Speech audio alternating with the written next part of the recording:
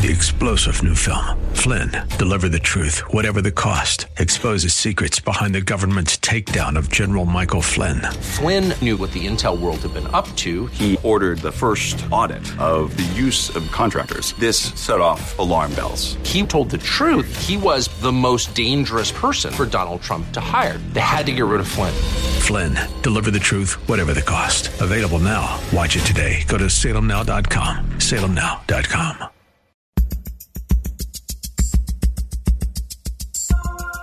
It's Lifeline with Craig Roberts. He's the host of Northern California's longest-running conservative talk show. He's a man with a message, a conservative with compassion. He's Lifeline's own Craig Roberts. It was Sunday, December 7th, 1941.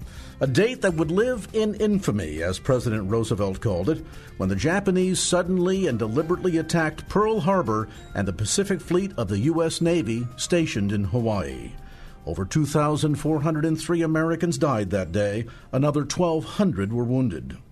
The first time Japan heard back from us was on April 18th of 1942, when Jimmy Doolittle led a raid over Tokyo. The United States Navy aircraft carrier Hornet steams westward across the Pacific. Packed on the afterdeck of the Hornet are 16 B-25 Mitchell bombers. Never before have these huge planes been launched from a carrier. High explosive and demolition bombs are made ready for the destruction of military objectives in Japan. The last time Japan heard from us was on the morning of August 14th, 1945. Exactly 3 years, 3 months, 28 days after the Doolittle raid, and 9 days after the atomic bomb was dropped on Hiroshima. Captain Jerry Yellen and his crew took off from Iwo Jima on a bombing run bound for Tokyo that morning. By the time Captain Yellen returned, his wingman, First Lieutenant Philip Schomburg, would be dead, and the war would officially be over. Captain Yellen's life and experiences are detailed inside the pages of a new book called The Last Fighter Pilot, the true story of the final combat mission of World War II. And Captain Yellen, it is an honor and privilege to have you join us today, sir. Well, it was an honor to serve my country with 16 million other young men. And we had a war of viciousness against America, and we jumped to the fore and fought that war, all 16 million of us. It wasn't just one or two people. I lived in Newark, New Jersey. I was working at Crucible Steel, a night shift. I got up on Sunday morning, December 7th, and went to the newspaper, went to the corner store to get a newspaper, and I heard about Pearl Harbor. And I made up my mind at that moment, even though I was only 17 years old, that I was going to fly fighter planes against the Japanese who attacked my country. So you were 17 when Pearl Harbor happened. When did you then enlist in the U.S. military? I went to the Armory as soon as I could after December 7th and got the papers, filled them out, and presented them to my parents on my 18th birthday, February 15th, 1942. They signed them reluctantly, and I took the exams to become an aviation cadet, was inducted into the Army as an aviation cadet in waiting in August of 1942, and I graduated from flying school with 10 hours in a P-40 in August 1943. So by August of 43, you were ready for combat duty. Where was your first assignment? There were 28 of us, the last 28 in the alphabet, from Luke Field, class of 43H, sent to Hawaii to join the 78th Fighter Squadron to get more time in a P-40 and then to begin island hopping to Eniwetok, Kwajalein, and Tarawa. But they kept 4 of us in the squadron to fly island defense for the 78th Fighter Squadron. And I didn't get into combat until March 7th, 1945, when the Marines had enough land on Iwo Jima to protect the airplanes at the base of Mount Suribachi on a dirt airstrip. So by 1945, fully nearly 3 years after the start of America's involvement or entrance into World War II, you were finally beginning to see combat. What was that experience like? You certainly had spent a lot of time training both stateside and Hawaii and eventually overseas, but when you finally flew your very first combat mission, what was that feeling like? Well, there was a feeling of apprehension that I had. I was in a leadership position as an element leader in a flight, and I was wondering before the flight, would I live up to what I had to do? Could I do this combat? This was an 8-hour mission, round trip from Iwo Jima to Japan, and it was an unknown for me. And I was very apprehensive about it, of whether I could pull it off and do it. But we did. I did it 19 times, 7 hours and 55 minutes to 8 hours and 10 minutes in a P-51. It was a difficult mission. We had maybe 30 or 40 minutes of target time, and the rest of it was flying over the ocean to and from Japan in a small airplane on the wing of the B-29. It was very difficult times. And maybe you can describe for listeners, because other than those who have military experience, when they think about flying in airplanes, they have an image in their mind of perhaps a smaller version of a jumbo 747 that's air-conditioned and cooled and controlled cabin pressure and lots of creature comforts. But your experience in a P-51 was anything but that, wasn't it? Well, you can go in a bomber, or you can get up and get something to eat, have a cup of coffee, or go to the bathroom. You can walk around a bomber those days, but you certainly couldn't walk around a P-51. You were strapped into a very small seat, and there were no automatic pilots. Your hand flew the airplane. You had to aim the guns, fly the airplane so that the ball was in the center, and be very careful about what you did, because you had to fly up the tail of an airplane or come in very close. Today they have auto everything, even flying the airplane and be 20, 30 miles away, pick up a pip on your screen and fire a missile. You never have to see the enemy. So we were the last of the hands-on fighter pilots who flew piston airplanes, engine airplanes. And then they got out in 45 or 46. We got the P-80, the first jet, and it's made a lot of progress to the planes that fly today. F-16s, 22s, 35s, different. I went from never being up in an airplane to soloing in February of 1943 to being a fighter pilot in August of 1943. It took 6 months. And today, maybe it takes 3 years to do the same thing. And in those experiences while you were flying, not only did you have to pay close attention to the other aircraft around you, you also had to be concerned from anti-aircraft flak from the 8mm AK guns. And really the only thing that was protecting you from all of that was plexiglass and very thin aluminum between you and the bullets and the flak. Not quite true. We had a protective armament behind us, and we had self-sealing gas tanks, and it was, we weren't flamers. We didn't burn the same way as the Japanese airplanes, which didn't have armament and didn't have self-sealing gas tanks. So if you hit them with a bullet, they exploded and caught on fire. We didn't quite go through that. We had protection. So you enjoyed a little additional layer of protection then than even those guys that were flying the B-17s that literally had nothing. I don't understand to this day how you could fly a formation with the B-17s, 24s, and then the B-29s over Japan. They had 10, 11, 12 people in the airplane, and they were all courageous and dedicated to doing what they had to do to protect our country and to win the war. They did it. If you've just joined our conversation, a visit today with Captain Jerry Yellen. He is the last fighter pilot who, in fact, flew the final mission over Japan. He left on the morning of August 14th, 1945, bound for Tokyo. By the time he returned, the war was over. A look at the last fighter pilot, the true story of the final combat mission of World War II.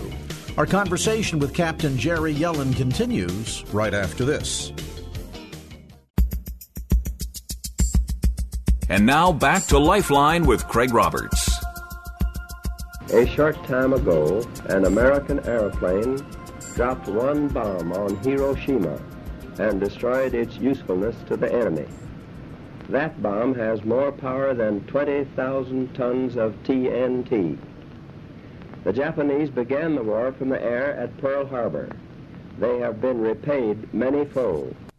That was the announcement, of course, by President Truman of the initial atomic bomb attack over Hiroshima in early August of 1945. We're visiting today with Captain Jerry Yellen. He is indeed the last fighter pilot. That is the title, by the way, of a new book regarding his life story, recently released by Regnery Press.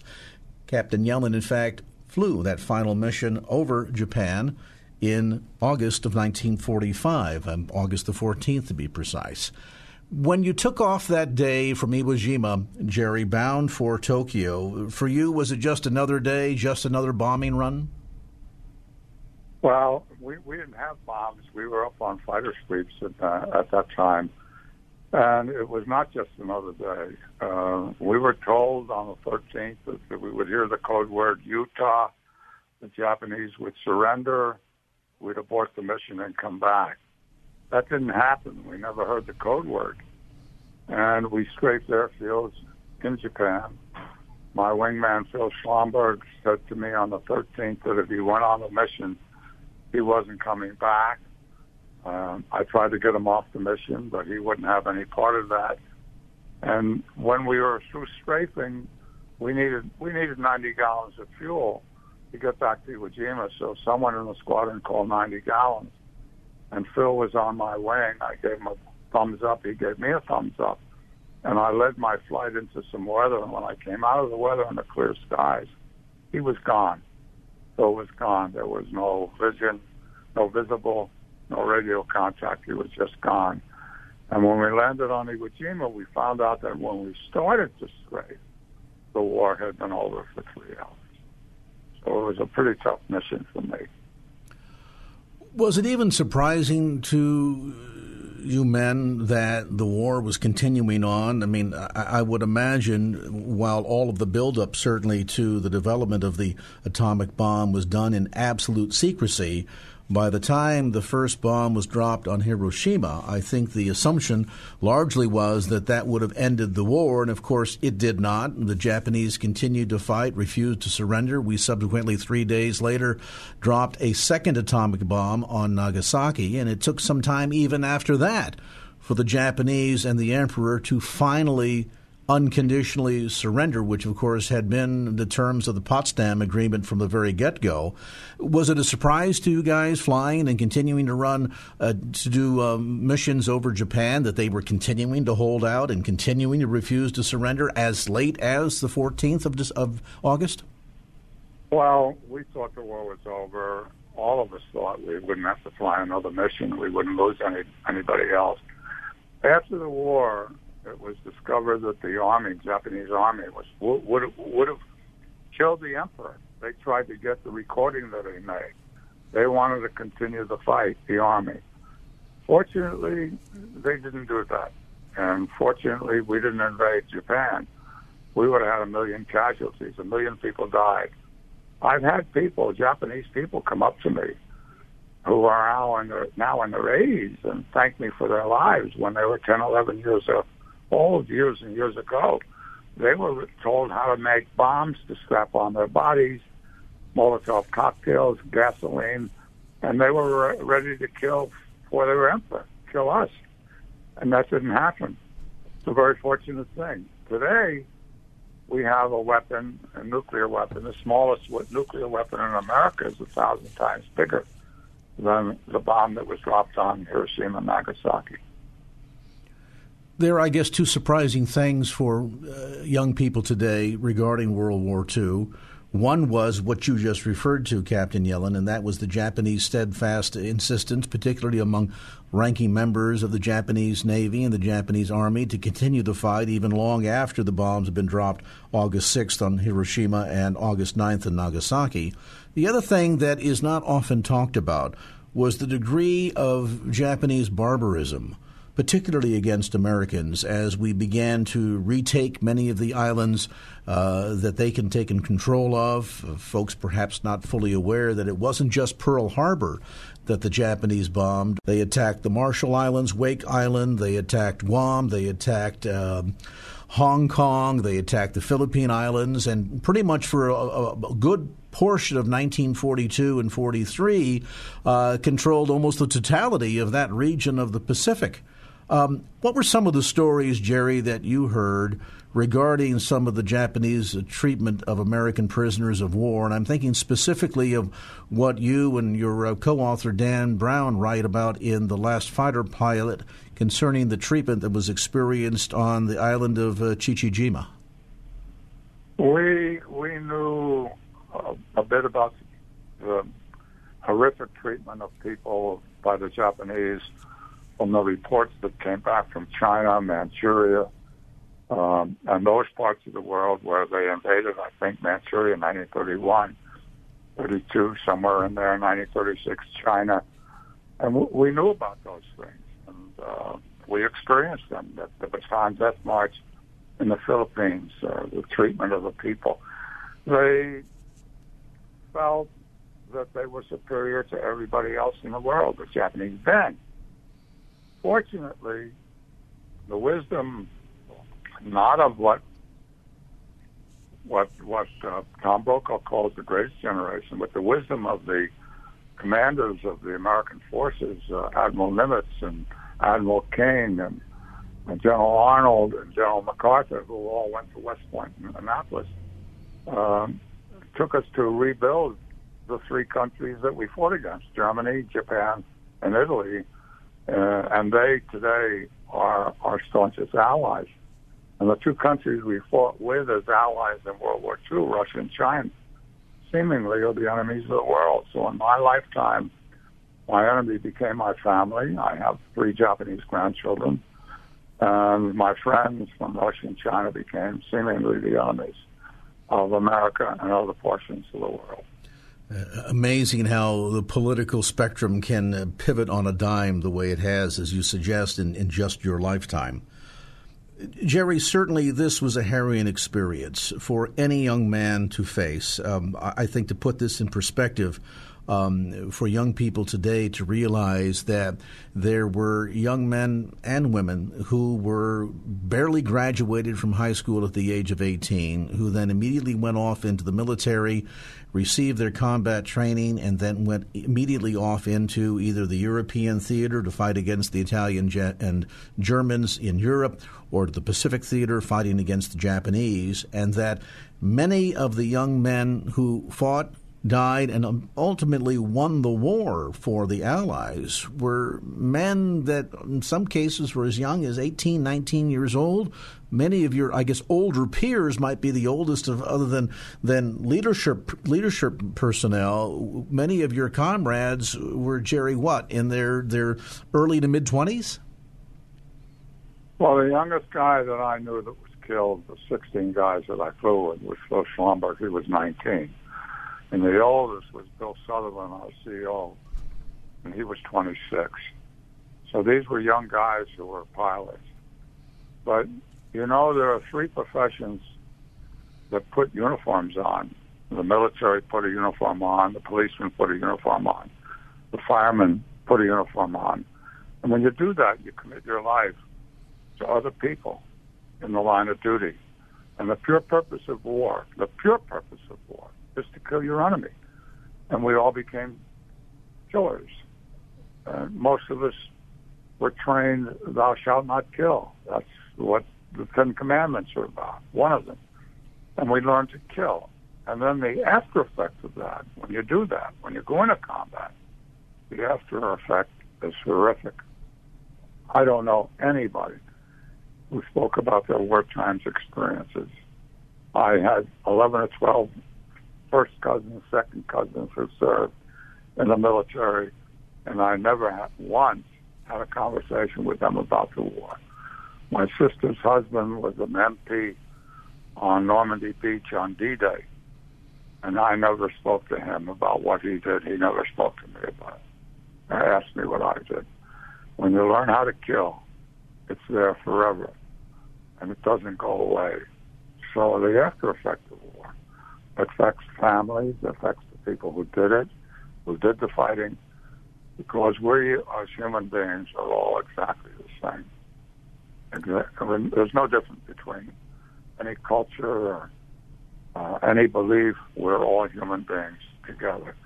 We have evil in the world today in ISIS, who, what they believe in, strongly enough, willing to kill other people for what they believe. That's the height of evil. And we went through that as a nation and from 1941 on. Our visit today with Captain Jerry Yellen, the last fighter pilot. We'll take a brief time out, come back to more of our visit with Captain Yellen right after this. And now back to Lifeline with Craig Roberts. Received this afternoon a message from the Japanese government. I deem this reply a full acceptance of the Potsdam Declaration, which specifies the unconditional surrender of Japan. Arrangements are now being made for the formal signing of the surrender terms at the earliest possible moment. There, of course, was then President Truman announcing the Japanese surrender and acceptance of the unconditional surrender terms of the Potsdam Declaration. That happened in August of 1945. We are visiting with the last fighter pilot, Captain Jerry Yellen, who on the morning of August 14th of 1945 took off from Iwo Jima on what would ultimately become the last raid over Japan. Captain Yellen, just before the break, we were talking about the after effects of having served in war. Today, they call it post-traumatic stress disorder. During World War II and the First World War, it was referred to as shell-shocked. Why is it that you think that so many of your colleagues came back from that war and didn't want to talk about it? And why are you being open about your own experiences now, today? Well, people can't talk about what they did because they learned how to kill. They learned how to use a weapon to kill other people.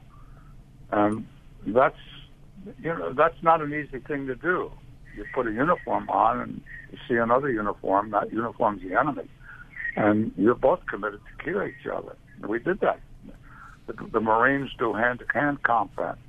The infantry does hand-to-hand combat. Up front, up close, see the blood, smell the smell of dying bodies. And you lose buddies, you lose your friends, and you keep going on. When the war ends, it never goes away from your head. It just does not go away. Today, Iraqi and Afghanistan veterans commit suicide at a rate of 22, 25 a day from the stress of war. They drink and they beat up the women and they do horrific things, and they have no control of what they do. It's just that's their outlet for stress. Fortunately for me, 30 years after the war, in 1975, I learned Transcendental Meditation, GM, and got my life back. Or I would have committed suicide. I thought about it enough. Figured out ways to do it. Didn't do it because I had a family of 4 sons, but I thought about it an awful lot. I stand by a window and say jump. And, didn't do it. But 22, 25 a day today do commit suicide. And that's what we know. Maybe there are more. Don't know. But there are ways to relieve the stress of war. One of them is Transcendental Meditation, which has been in my life for 42 years, since 1975. Jerry, you made a return visit to Iwo Jima in March of 2015. What was the purpose of that trip, and what was the experience like returning for the first time after all those years? Well, it was an amazing adventure for me to go there, to see the island. As I know it, there wasn't a blade of grass. There were armament all over the island. There were 1,000 ships ringing the island. And when you go there today, it's overgrown with grass and trees. It's quiet. You see some of the Japanese and guns that are there and some of the caves that are there. And you meet with Japanese people who's one or two have been on Iwo Jima. A lot of the relatives have been there. You meet Mr. Shindo, who is a member of the Japanese Diet, who is the grandson of General Kobayashi. He's a neat guy, Shindo-san. And he's a friend. Japanese people come to there on a reunion of honor. It's the only battle that's ever been fought where the two combatants sit down and meet together and honor each other's dead.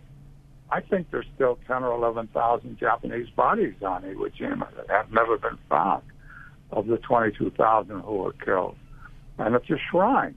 It's literally a shrine. It's open one day a year. I said in 2015, I'm not going back to Japan again. I'm 91 years old then, and it's too much of a trip. But my Japanese granddaughter, Sarah, who's now 21, said she would like to go back in 2016, and I went back. I went there this past March with Sarah, and I'm going back again if I'm here in March of 2018. I'll continue to go back with my Japanese granddaughter. She wants to write. She wants the knowledge about what her two grandfathers felt about each other. And that's sort of what I'm doing. It's a reunion of honor. It's a reunion of time passing through and people getting to see other people, their enemies, as people, as friends. It's a beautiful experience. On the return trips, what thoughts go through your mind, Captain Yellen, when you think of First Lieutenant Philip Schomburg, who eventually became the last official combat casualty of World War II? I think of the 16 guys that were killed in the 78th Fighter Squadron. And I feel fortunate that I have a life, and I feel very sad that the 16 guys did not have a life. They never went beyond the military in 1945. So it's a difficult time. It's a tearful time. It's not an easy thing to do, to be on an island where you went through so much.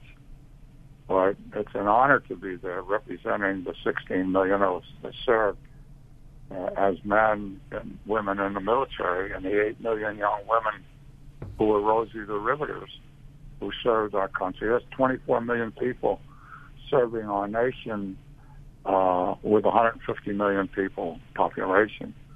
We were dedicated to bringing peace to the world, and I'm honored to be a part of that group that did that, all of us. Yours, Captain Yellen, of course, has been often referred to as the greatest generation, a generation that survived the ravages of the stock market crash and the Great Depression, and then ultimately World War II.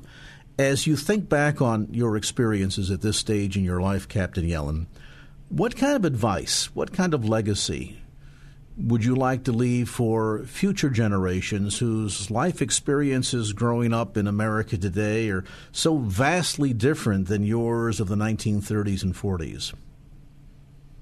Well, I was born in 1924 and 1929. 5 years later, the Depression hit America in 1929. And I can tell you that our lives in the country were all about you. We made sure that everybody, I needed food, I got it. I needed places to sleep, I got that. Our life was all about you. Seemingly today, especially among the young people, life is only about me. So my recommendation is do something good for someone else every day. It's something that I learned in 1936 when I read a book by Lloyd Douglas, a minister, called The Magnificent Obsession, about a doctor who did good things for people all of his life.